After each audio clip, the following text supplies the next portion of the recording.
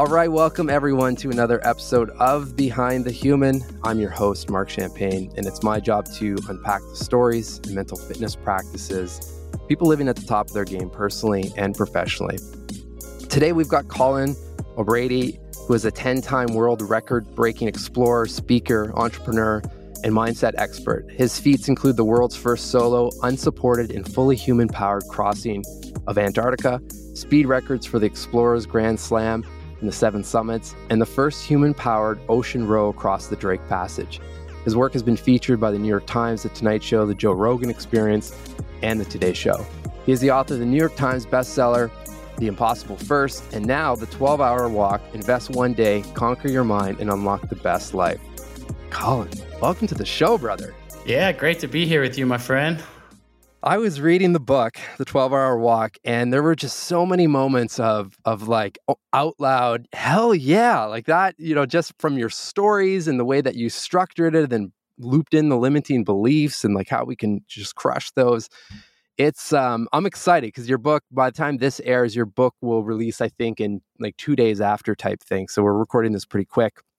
And I can't wait. I can't wait for people to experience the book, but also to experience the actual walk itself, which is so cool. So thanks for doing this. Yeah, man, my pleasure. I'm excited. I'm fired up. I know fellow author to fellow author, I put a lot of blood, sweat, tear, heart in these pages, but just so excited to share these stories, but more than anything, to get people moving in their own way, unlocking their best lives. And it's just been such a labor of love, and it's just so fun to finally be at that point and ready to share it with the world.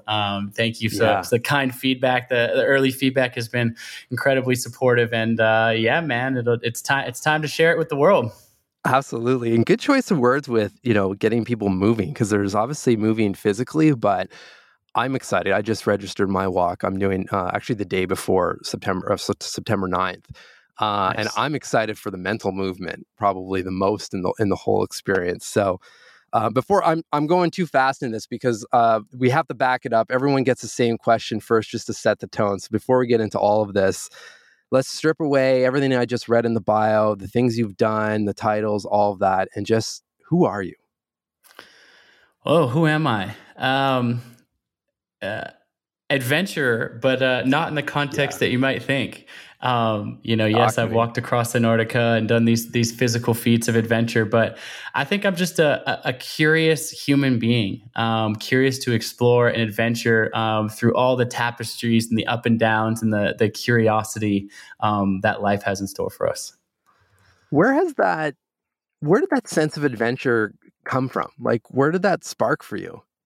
Because you weren't always doing this, right? Like, no. I wasn't always, walking across continents and things. That's for sure. But I somewhat of an untraditional background. I was actually born at a hippie commune in Olympia, Washington, on a futon. My mom invited 30 of her hippie friends over to hang out and celebrate a new life, and she played Bob Marley Redemption Song on repeat throughout my entire birth. So I'd say that's a somewhat untraditional way to come onto this planet. I'd say. But as a kid, I didn't have a lot of resources. We didn't have a ton of money. My parents were young when they had me. But the dreaming, and the curiosity was always front and center. People ask my mom now, they say to her, like, wow, you're his mom. Like, you watch him do these kind of death defying, super risky things, climb Everest twice, row a boat across the most dangerous ocean, walk across the continent, these types of things, must be worried. And she always says, she goes, yeah, but it serves me right.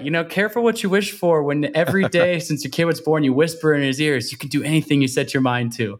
And so again, I didn't have the breadth and depth and the opportunities in terms of resources to travel far and wide, as a young kid. But I think that I was traveling far and wide in my mind from a young age. And as I got older, I worked extremely hard to bring those from dreams into reality.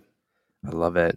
It's interesting because, as when we're younger, and I see this, I have a 6-year-old and now 7-month-old, which he's a bit young to see this yet, but just like that childlike curiosity, right, that everyone talks about, where there's just no judgment on the world. There's no judgment coming back. It's just pure, wide open questions. And like, well, why the hell do we tie our shoes up like that? Yeah. Like just the craziest of curiosity. It sounds like you kept that though. No, and I love what you say about that.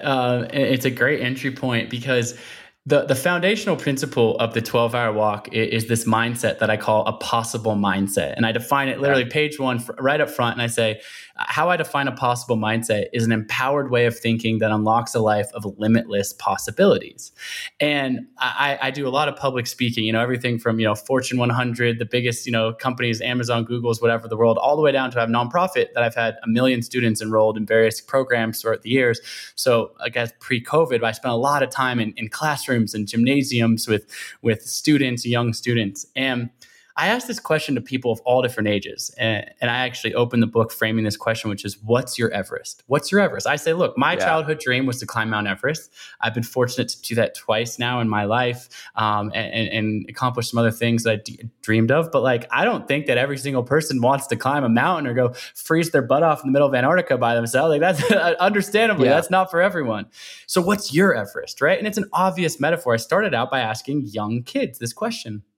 And what's so interesting that I found over time is I'll be in a gymnasium full of 500, elementary school kids, 3rd, 4th, 5th graders, 9, 10 years old. And I'll say, what's your Everest? 500 hands shoot up into the air. Literally every single kid has an answer, and they want to tell the answer, and they want to say it in front of all their peers. They're like, my Mount Everest is to be the first person in my family to graduate from college. Or, my Mount Everest is to make sure the snow leopards are off the endangered species list. Whatever. Kids are just dreaming. And I ask high school kids, only half of the hands go up. I ask college kids, only 1/3 of the hands go up. I ask, I'm speaking at a company with, people that are middle age. I'm lucky if I get 2 or 3 hands that get raised in the air. Yeah. And I noticed this anecdotally over time, and then I put some thought into it. It's like, this book, The 12-Hour Walk, I know we'll talk more about it, is a recipe, is a diagnosis, is a prescription for unlocking your best life. And more than anything, unlocking this mindset of limitless possibilities. But what I've realized is I'm not teaching you something new. We are born, just like your 6-year-old son, we are actually born with possible mindsets. We come into this world believing in limitless possibilities. And unfortunately, our society and our culture narrows that viewpoint smaller and smaller and smaller and smaller. And oftentimes we reach middle age feeling stuck or trapped or unclear on our direction or unclear on our purpose. So the book is something I'm wildly proud of. But in anything, it's an essence of reteaching you something that you were born with. It's not this new topic. It's actually something that already lives inside of you. Well, I'm glad you brought that up because it is a nice perspective shift because, like you said, essentially we were born curious. We were born with that possible mindset, and then we were programmed, which means we can be reprogrammed. Mm-hmm. And I think you have to share. We'll get into the opening story of the book because that leads really well into your speaking and whatnot coming out of that penthouse elevator. That's the one I'm referring to.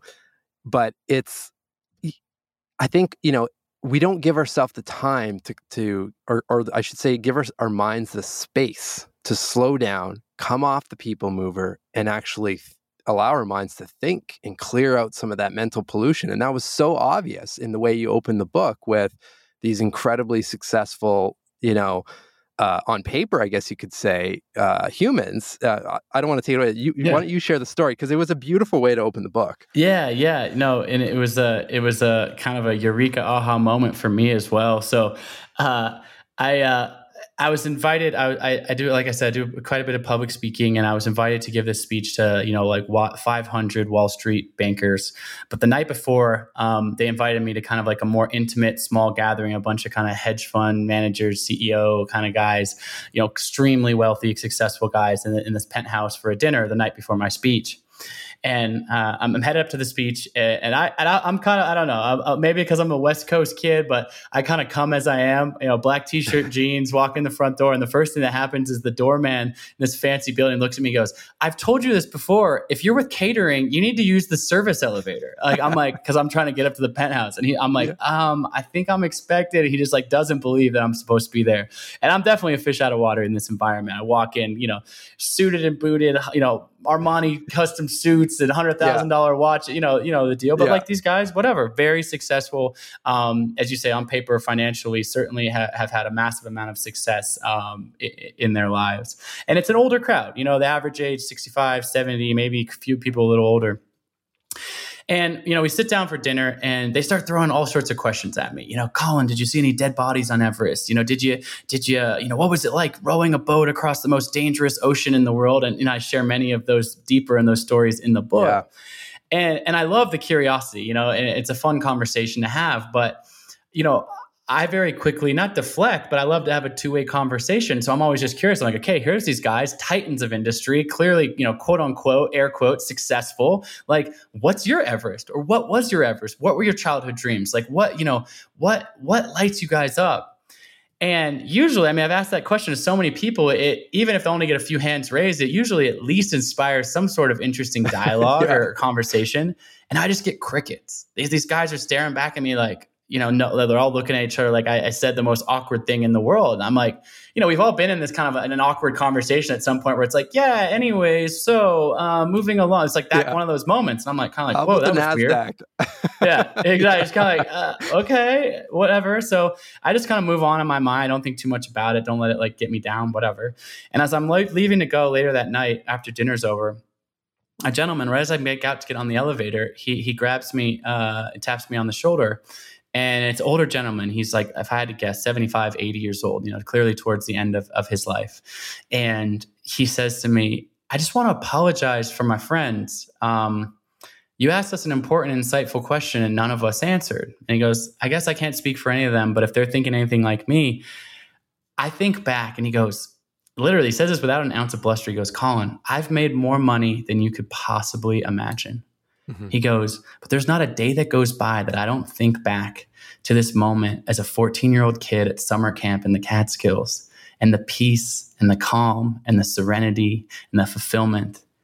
And he just goes kind of wistfully, kind of like almost got a tear in his eyes, actually. And he goes, you know, I wonder what would have happened if I had had the gumption to actually ask myself that question over time. And he's basically saying like, hey, I've reached some massive mountaintops, but I didn't ask myself what my Everest was. I was living this life of other people's expectation or society's programming or this. And again, the story is not to vilify this guy's success. He should be super proud of what he does or vilify money or anything like that. You know, I've worked hard to create a financial abundance in my own life. But it was stark to be sitting there with the archetypical, quote unquote, successful, you know, person and still have him be offering a bit of regret on life and feeling like the clock had run out on him being able to do anything about it. Well, and I think from the outside, you know, people that weren't in that room would see that group as, wow, I mean, they just must be living the life, you know?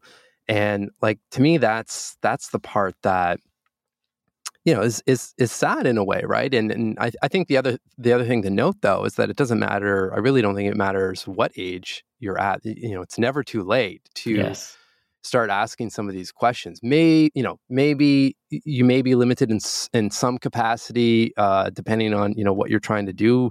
But even that, I don't know. I mean, I've seen some pretty badass 80-year-olds running marathons and whatnot, right? So totally. And I said that to him. I said, hey, you know, it's not too late, but you know, it's, you know, this book at its core is an invitation, literally, no matter what phase of life you're at. And it might seem like a fitness challenge. It's not a fitness challenge. It's an exercise of mind to check in with yourself, to reset your mind, body, to reorient. And that's not to say, oh my God, I'm going to blow up my whole life and change everything tomorrow. I mean, if that's the kind of reset you're looking for, fine. But I think any of us, even those of us that love 97% of our life, our family, our kids, even our career, what we do, like, there's always a little bit of like that subtle reorientation. Now, if you don't take any time to have these inflection points in life, it might be less subtle because you're like, you know, I love the metaphor of, you know, if each one of us are walking down a path and you turn 1% to the right and I turn 1% to the left, well, we're going to be walking next to each other for quite some time. But fast forward 10 years, we're going to, you know, end up on the other side of the planet from one another. Like, 1 degree of difference can actually be a world of difference, particularly over time. And so this 12-hour walk and the actual prescriptive exercise of it it, which is beyond the book, but really the global movement capacity of it, is this open invitation to anyone of any walk of life, of any circumstance, to say the most important muscle that we have is the 6 inches between our ears, our minds, and to cultivate and strengthen that is the most core component to unlocking the best life, no matter how you define it. That could be making $1 million. That could be saving 1 million lives. That could be diving deep with your family. That could be starting a business, art, creativity. Like, there's no right answer. It's your Everest. But this applies across to everyone. Yeah, 100%. Well, and the other thing I like about it, Colin, is that you don't have to wait to hit that metaphorical wall, right? Where usually because it's like the arc that I see, and I've gone through it as well, is that you ask all these questions as a kid, as you're seeing the hands start going down, you jump into some sort of career, it's usually going well, and it's not always the case, but often these stories are, then there's like this big moment, something happens, and then you start asking questions again, like, well, who am I, or who am I striving to become? What do I want for my life? That was the one that pulled me out of an interesting situation, but you don't have to wait for that, right? Like, you just give yourself that opportunity, right? To sit in silence and see what comes up. And I'm curious, like, you've gone through so many of these wild expeditions. How, and I don't know if they're different per expedition, but like, what kind of questions and when did they start surfacing on your journeys? Like, what comes up for you? Yeah, no, it's a great question in itself. What questions is a great question. From the outside looking in, there's obviously a sort of external success quotient to what I've done, right? I sit here with 10 world records. I was the first person across Antarctica solo, the first one to row this, Drake Passage rowboat. And I would be completely disingenuous if it said there's 0% of me that is aware of that, right? Like that, I like setting goals, and sometimes in those sort of tangible frameworks, inspires me, because like a world record means like, the highest of high performance in whatever it is you're doing. But the questions for me actually start before that. And as I've gained wisdom from my own experiences over time, they start long before that, because what's driving me at this point, and I say this to everyone, what's their Everest, is like, that's really just like an end goal. It's something to aim for. But the juice of the experience, it's been said a million times, it's the journey and not destination, right? And so with Antarctica, for example, the solo crossing, the biggest question I asked myself, even before departing, again, there was, can I do it? Is my body up to the task? Can I pull a 375-pound sled? How cold is Antarctica in the interior? Okay, -40, but -70 wind chill. You got to answer some of those questions. How much food can I carry without starving, but without being those things. But the real question that I asked myself, and I called my project, and also the name of my first book, The Impossible First. And now that I've been successful with that, a lot of people have looked back and been like, oh, you call it the impossible first because you wanted to prove the impossible is possible and like whatever. And, that's maybe a nice thing, whatever. But it's actually because I thought this might actually be impossible. People are saying it's impossible. Someone has died trying this crossing. People have had to be evacuated trying this. Or people have tried, really experienced people. Like, this might be impossible. But the question I asked myself is, so what? Even if this is impossible, is it still worthwhile? Imagine what can be learned about oneself by pushing that far outside of the comfort zone. And the curiosity was, where's my head going to be at on day 10? Where's my mind going to be about on day 20? And so it was this constant question, and all my expeditions really come from this place. There's the external manifestation of them.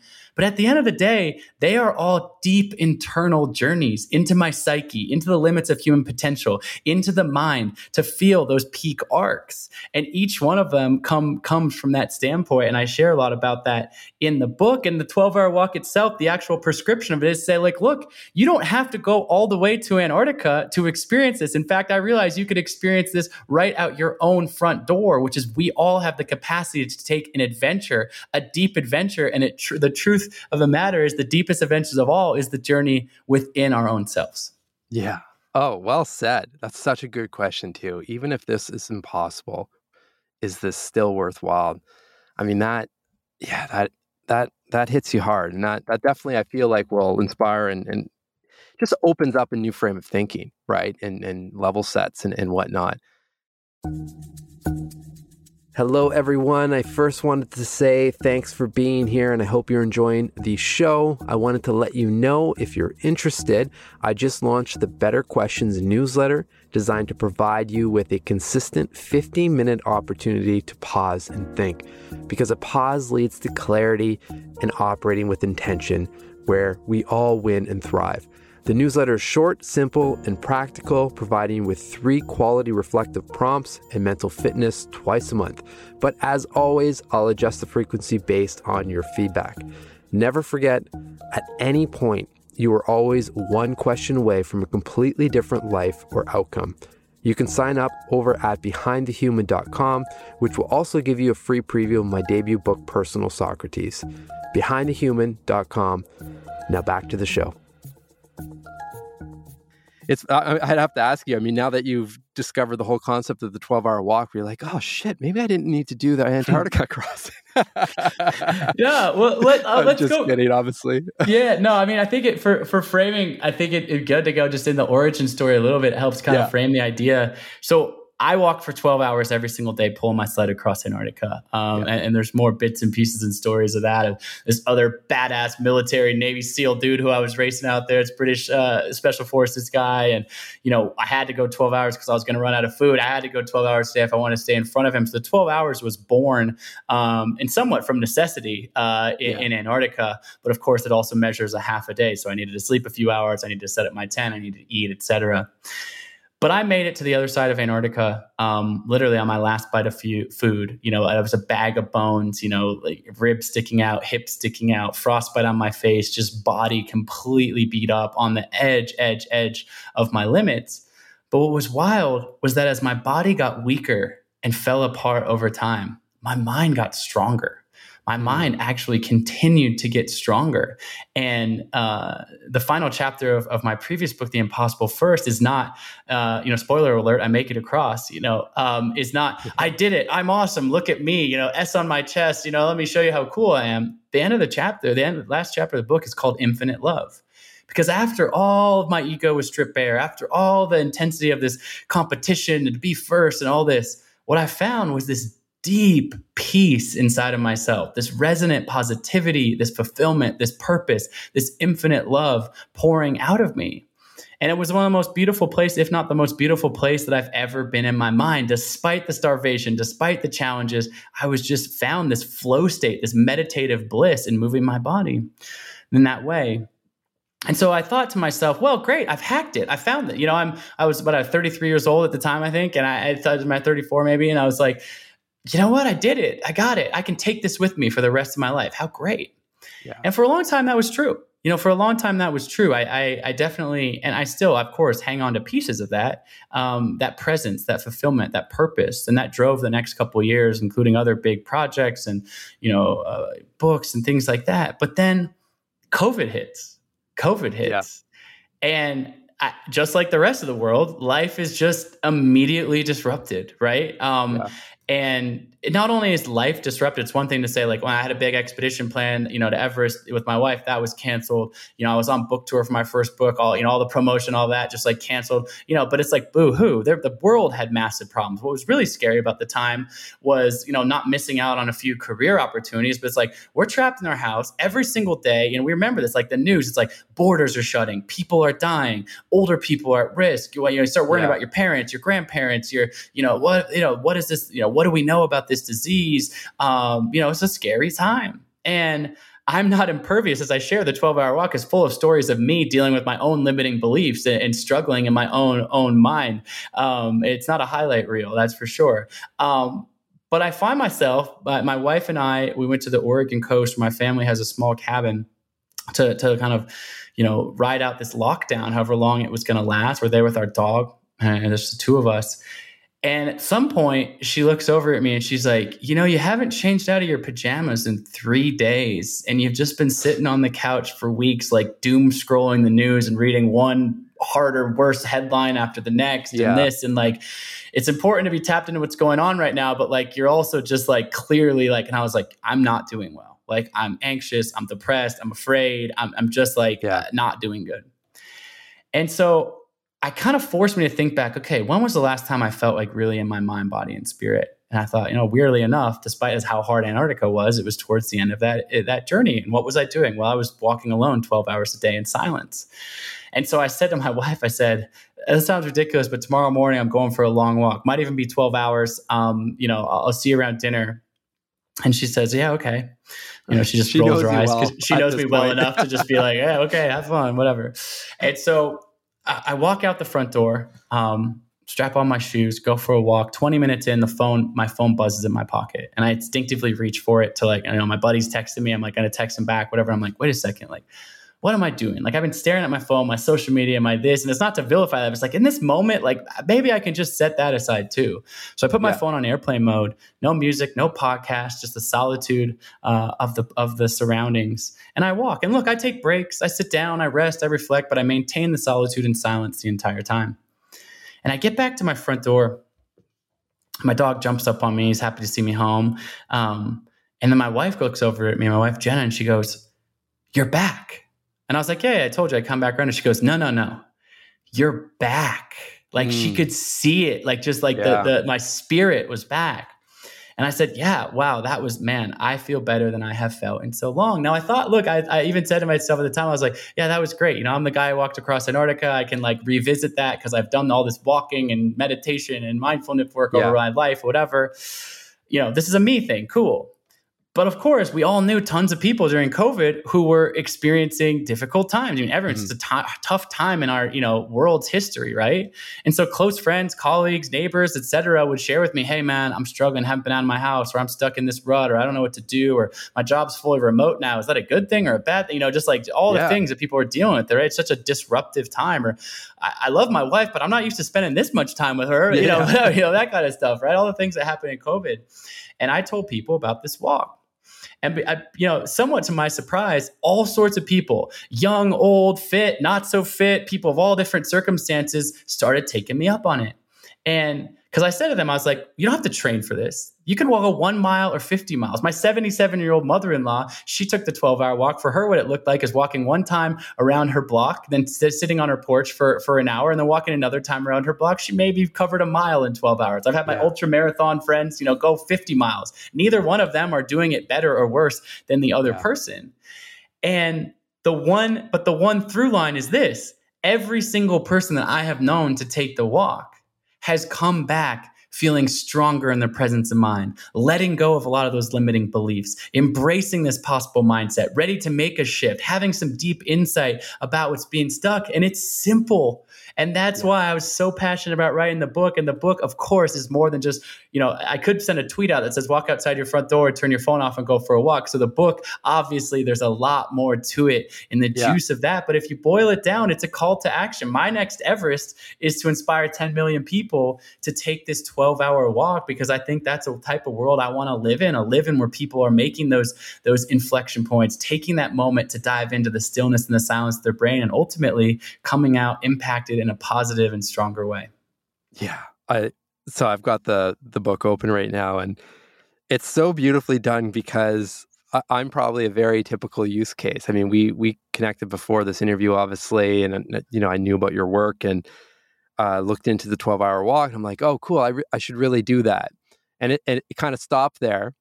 And then I was starting to prepare for our conversation, and I'm like, "Okay, what day can I do it?" But I'm like, I don't know if I have the time to do that, or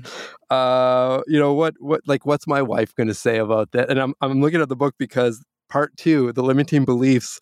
I'm like, fuck, Colin's got me here. He's got answers to all of these, because these are the things that will come up, right? I hate being uncomfortable. I'm broken. Will never be the same. I'm afraid of failing. I don't know what to do. I don't have the right friends. I don't have enough time. I don't have enough money.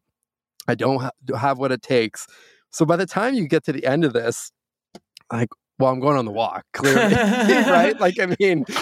It's ridiculous if I don't. So, I love and I you say that. registered, obviously. Yeah. And I'm so excited to have your participation. You can do the walk any day, 12hourwalk.com. You sign up, you commit. And the reason I do that, it's completely free, obviously, and it's outside your front door. But, psychology says you sign up, you put it on your calendar. It's actually, highly more likely for you to do it. So I'm just your accountability partner in that by sharing some emails with you and some inspiration once you put it on your calendar to get you all the way out that door. Also inviting mass participation on September 10th. I'm doing the walk on September 10th. So if people are looking, you're still doing it out your front door by yourself, but to know that there's others out there taking it on. But I love what you say. It's a very candid response. I love it to see it in real time. But what I've realized about the 12-hour walk is that the experience actually starts right now. Well, what I mean by right now is, of course, the 12 hours of walking, the stillness, the day, you put it on your calendar, and actually doing it. That's the depth of the work. But it starts right now because here's the thing. Assuming this is the first time you're hearing about this, you're listening to Mark and I chat on his awesome podcast here, and you're hearing about this for the very first time. Well, I'm effectively holding a mirror up to you just by suggesting this to you. So let's say there's 1% of you that are like, oh my God, this is the best idea ever. I've already gone on the website. I'm signed up. Colin's the greatest, whatever. Okay, great. Welcome. I appreciate the excitement. That's awesome. I hope that there's more than 1% that feel that way. But then let's say there's another, 5% of people are like, this is the dumbest, stupidest idea I've ever heard, whatever. I'm deleting this podcast. I'm blocking Colin on social media. I want nothing to do with this. Hopefully there's not a ton of you, but there might be a few. But what I find is most people are in the middle. 95% of people live in this middle ground where they're like, okay, this is sort of interesting. I've piqued my interest a little bit, but then your mind starts to do something, exactly what your mind started to do. It starts bargaining with yourself. Because this is a tip. I do this too. This is a common human experience. You go like, yeah, I would do that, but I don't have enough time for that. I got a busy life of kids and family. I don't, my feet are going to get hurt. I don't like being uncomfortable, whatever. What's so interesting about this moment in time and why I say it's me holding up a mirror to you is that almost everyone applies limiting beliefs to the 12-hour walk itself, the exercise of it, before they even start. But what I have found is that those limiting beliefs that you apply to the 12-hour walk when you're listening and hearing about this for the first time are more often than not the exact same limiting beliefs that you are overlaying on dozens and dozens and dozens of opportunities and things that happen in your day-to-day life. Meaning it might be a different limiting belief for you as it is for the next person, but whatever's looping in your brain, it's not actually just about the 12-hour walk. I'm giving you this as an exercise, as a fill-in for you to look in the mirror. But here's the magic in it. That's the kind of calling you out and laughing at there you caught me, nagging on my own self. But here's the beauty of it. You said, I don't have enough time for this. Maybe I'll do it whatever. But then you committed. And you're going to do this walk on September 9th, which is so awesome. I can't wait to hear about your experience. And here's the thing, is that you start to go, you do the walk. And then a week after the walk, something else comes up. And you go, your first thought is, oh man, I don't have enough time for that. Then you go, wait a second. Hello, Mr. Limiting Belief Voice. I remember the last time you told me that, but I didn't listen to you. I did the walk, and the walk was amazing, and it was beautiful, and I'm so glad I did it. Guess what? This is a limiting belief. I use that word intentionally. It's not a limiting truth. It's not a limiting fact. This is a belief. Yeah. Beliefs can be rewritten. We are the stories we tell ourselves. And so that limiting belief, by actually taking on the 12-hour walk and doing it, it proves to your own self that you have the capacity within you to overcome these things. And the ripple effect on your decision-making and the outcomes of your life are impacted over and over and over again by the power you gain from doing the walk. Well said. And I'll be honest, there's one quote I pulled out of your book that actually was, I think, kind of the catalyst to getting me to sign up and shifting my perspective. So I'm gonna share it in a minute, because there's also a reason why I'm doing it on the 9th, because originally I was all set to go, and I'm like, 10th, it's a Saturday. I'm like, I already have this mountain biking trip booked. I'm already away from the family on the weekend. And again, the negotiation and all of that started. So I'm like, but eventually I read this quote and I'm like, screw it, I'll do it on the Friday. And that's why it's booked. And it's this: when you look in the mirror, do you see yourself only as you are, or do you also see the person you'll become? Being able to see the person I'd become was how I was able to leap from never having rowed a boat to rowing the Drake Passage. And that one, Colin, I was like, okay, there's that mirror. I mean, you talked about it, but like there it is. And again, the power of questions, right? Just hit me right in the face. I'm like, let's stop the chatter and just do it, right? Just do it. I love it. Yeah, absolutely. I did want to ask you about that reflection though on your side. Just, like what for you, what kind of reflection did you have to run to get to this point of understanding like who you do want to become? Because I know you're a journaler, you've got different mental fitness practices and meditation and so forth. Like what's been helpful for you to get clear on who that person is?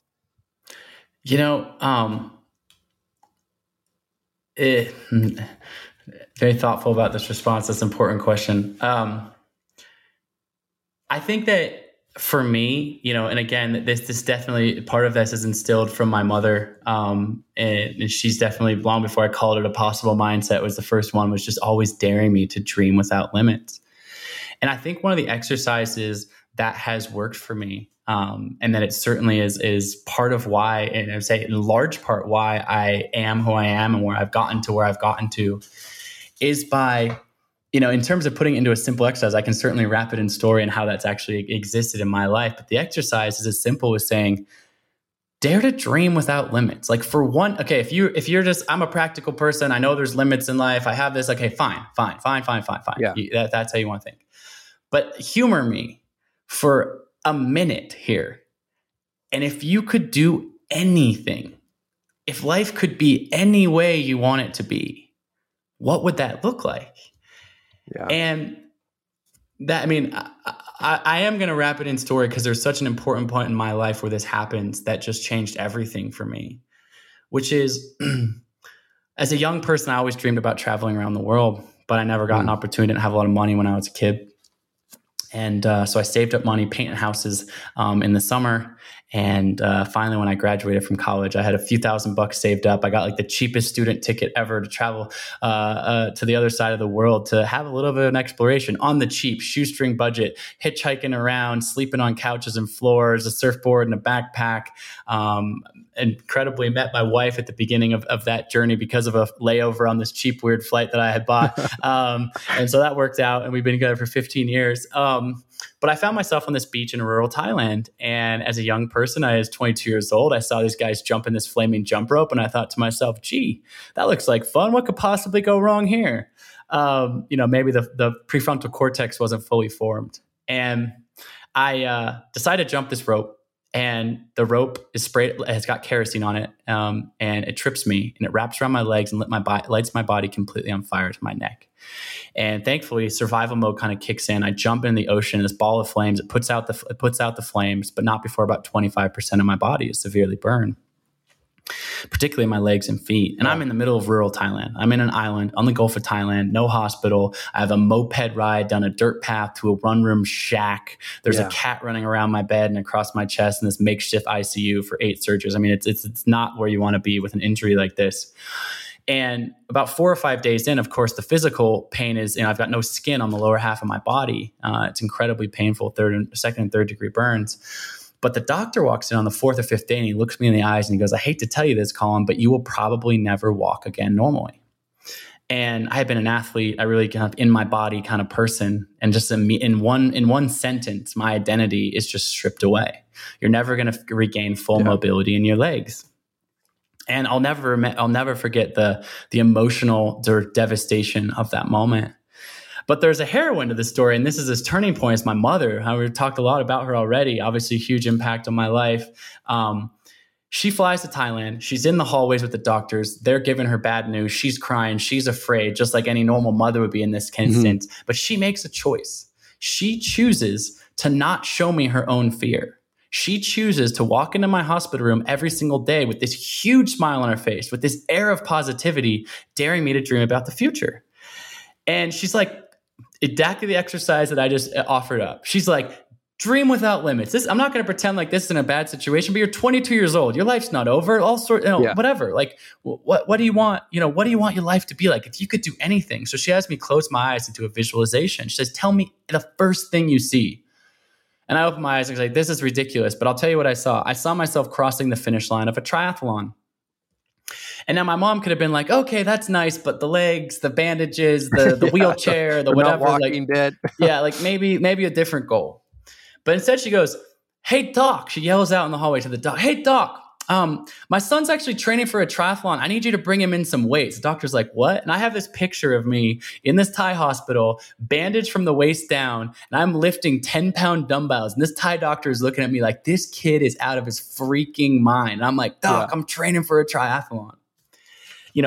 Fast forward, basically, several months I was in the Thai hospital, flew back to Oregon, wheelchair, couldn't walk, learned how to walk again, my first few steps. And then 18 months after being burned, 18 months after being told I would never walk again normally, I sign up and I start the Chicago Triathlon. And I complete the race. And it's a great moment for me to get across that finish line that I visualized. But to my complete and utter surprise, I didn't just finish the race, but I actually won the entire race, which is, in its own way, just kind of a ridiculous part of the story. But the moral of that isn't, and then I realized I just must be some superhuman athlete that can do anything, whatever. The moral of the story is that there is so much power within all of us. All of us are sitting on these reservoirs of untapped potential. And it's not the muscles in my legs or my ankles or my knees or the physicality. The most important muscle any of us have is the 6 inches between our ears. My mother in this moment instilled in me this possible mindset. She did the exercise that you can do at any point in your life. And certainly one of the exercises you can do during the 12-hour walk, which just says, fine, you are in this circumstance right now. Whoever's listening to this, we're all in a circumstance where we might be stuck, unstuck, living their best life, struggling. That the life is the ups and downs of all of that. But in this moment, if you could do anything, what would that look like? But my mom showed me that I could shift my mindset in that direction and actually work toward that to make that dream become a reality, or at least chip away from it. Even if, like I said, the question before, if it seems impossible, well, sure, I'll at least learn something about the process of attempting to get out of this wheelchair, to walk again, to cross this finish line, et cetera. And so for me, that's manifested a lot in the physical space, but this is not a conversation about endurance sports. This is a conversation about life and the art of living. And that exercise for me, I have done over and over and over again throughout my life and throughout my career and throughout my relationships. And that framing of just giving yourself the permission to dare to dream with limitless possibilities for a moment in time can open up so many powerful doors in your mind. Well, thanks for sharing that story. It's definitely inspiring, and it just makes me think. It's something I call experience stacking, because now you have that that first experience of like mental rehearsal or visualization and just like working towards it. That I imagine for people that don't know, I mean, you're not some sort of Olympic rower. I mean, I don't think you were rowing at all before you took on that challenge and whatnot. But it's the same mindset, right? And you worked at, obviously you trained for it and worked at it. But I mean, many people would say like, no way, like that's not my thing, right? Like focus on where I've got talent or where I've done this before. Well, and I think that's so interesting because, Ben, this goes with the sort of anecdotal age thing we said before. When you're young, you think, I can learn all these things. But for whatever reason, we're programmed like by the time we hit our mid-20s or certainly 30s and 40s, it's like this fixed identity really starts to kind of sink in. And I always like, the story I share in the book is, saying I'm going to row across the most dangerous ocean in the world. And then basically being like, and by the way, I've already committed to this goal. I've got Discovery Channel to spend a few $1 million filming a big production. Oh, P.S. I'm leaving in 3 months and I've never rowed a boat anywhere. I'm not a rower. I'm not a rower. But you add one word to the end of that sentence, it changes everything. I'm not a rower yet. I'm not a rower yet, right? And you've heard so many people say this about their identity. I'm this and I'm not that, right? The classic growth mindset versus fixed mindset. Yeah. But here's the thing that I love to, and I write this in the book as a reminder to people. It's like, Kobe Bryant at some point got a basketball handed to him and he shot his first hoop. Stephen King, before he wrote 64 best-selling, novels of the greatest of all time or whatever, he sat down and wrote a paragraph, an essay, something. Meryl Streep tried out for her, school play at some point. The point being, no matter what age you are at in your life, it's okay to be a beginner. You're not a blank yet. Just add yet. You can be whatever you dare to dream. You can shift, you can pivot, you can learn, you can evolve. That is all within your grasp, but you have to let go of the limiting belief that says, I am not this. Because when you say I am not this without adding the yet, without the belief and what you said, the mirror up to the future of who you can become, that you will stay in that identity forever because you have created a cage of your own identity. But when you open up the aperture on all those possibilities, you can be and become anything you want. I've got you fired up and I love it. This is good stuff. I'm energized as well.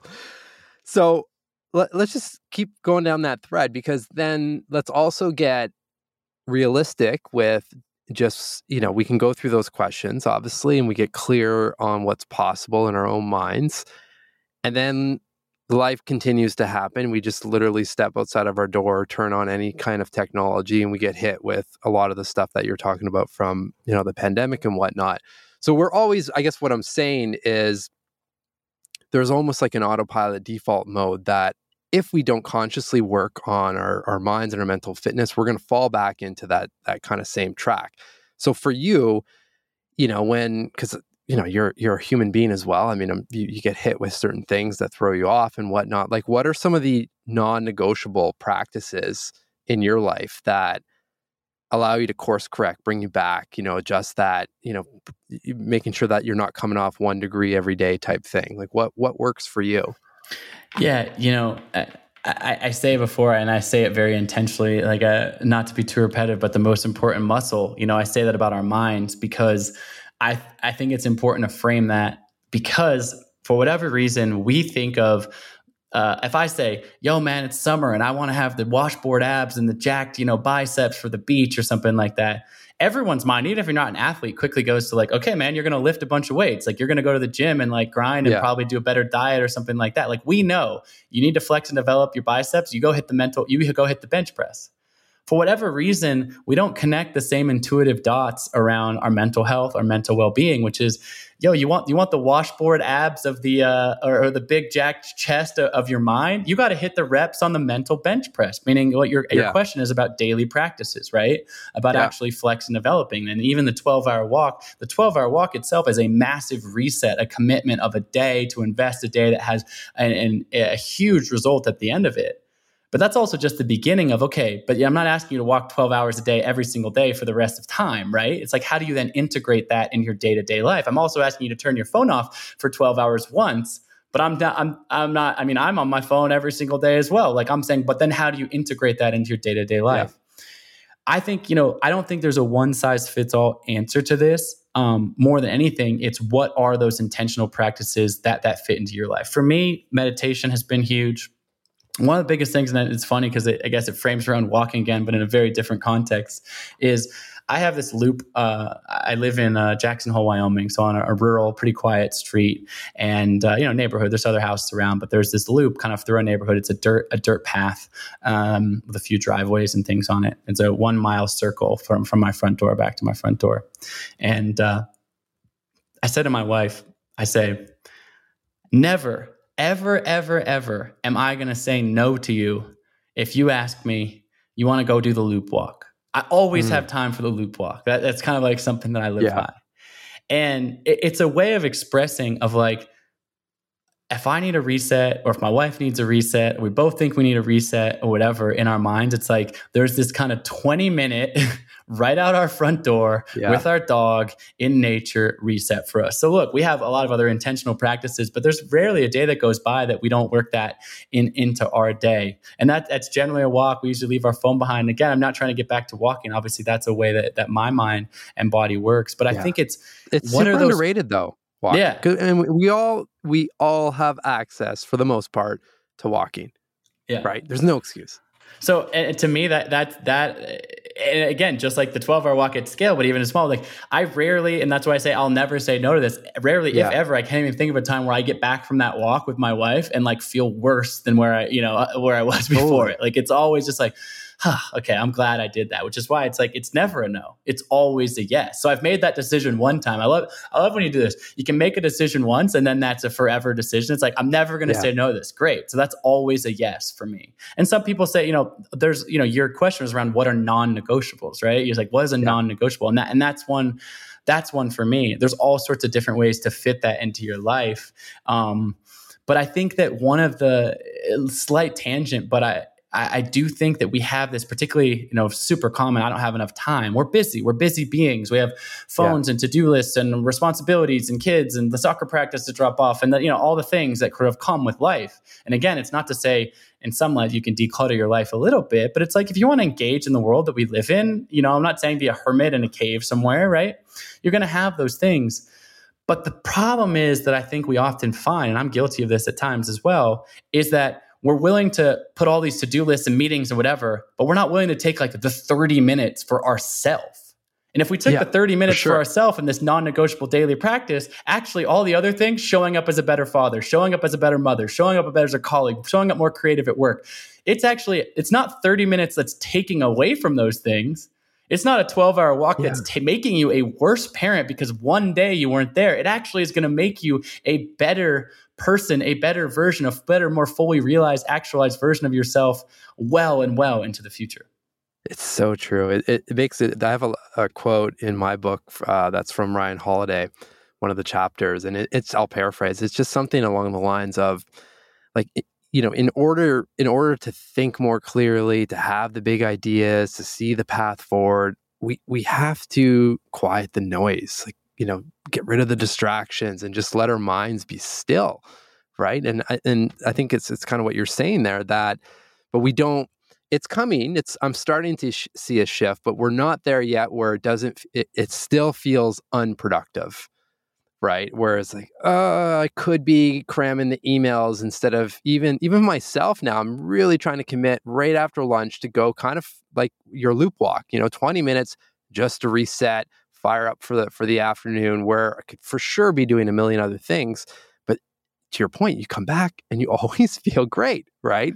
And you actually probably might get more. You might actually get more emails done, even though you took that break. Like that's the irony of it. For sure. And I always say, that's the lifting. That's the mental lifting. Totally. And that's it's funny, but it's like, we have this idea, I think, in our society that's self-care is selfish. Like it's taking away, I'm doing this for myself and therefore I'm not, doing work better, showing up better, whatever. And like the reframe on that is, self-care isn't selfish, it's selfless. It's making you better, which means you're actually better at all those other things. And so it's an interesting paradox, but it's a reframe in the mind. You are going to have to your Ryan Holiday's point, you're going to have your biggest creative breakthrough. I promise you, it's not going to be in a day full of to-do lists. It's going to be a day of reflection and inflection, and curiosity. And, that is where you conjure up those moments for sure. It's amazing.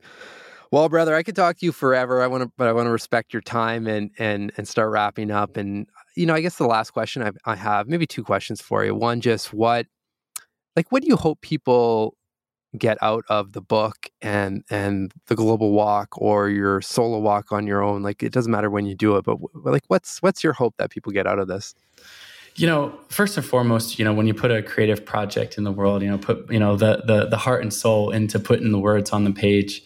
I think that the ultimate impact, which is the bigger, is more depth and growth within oneself. And I'll get back to that in a second. Sure. But I also hope people are entertained as hell, right? Like, I love stories. I'm a passionate storyteller. You are, for sure. And I that's why I'm a voracious reader. That's why I love hearing other people's stories. Like, that lights me up. But as humans, like, stories have been passed down. That's how we have learned. That's why the Bible is the way the Bible is, right? Yeah. And so I hope also, in terms of the depth, the surface level, is I hope you're entertained. I hope you enjoy it, because there's some fun anecdotes and edge of your seat storytelling in there. But more importantly, what I hope people get out of this is that they look in that mirror at themselves. And I set that goal. I say my Everest is to inspire 10 million people to take the 12-hour walk. And I'll even own it. It's a selfish goal, but it's not selfish in the way that you think. It's not selfish because it's like, I want to sell all these books and have another New York Times bestselling book next to my name. Like, whatever. I don't, it's immaterial to me. It's selfish in the sense is I want to live in a world beside more people who are living fully expressed, who are sitting here listening to this, just going like, man, I'm in a rut, I'm whatever.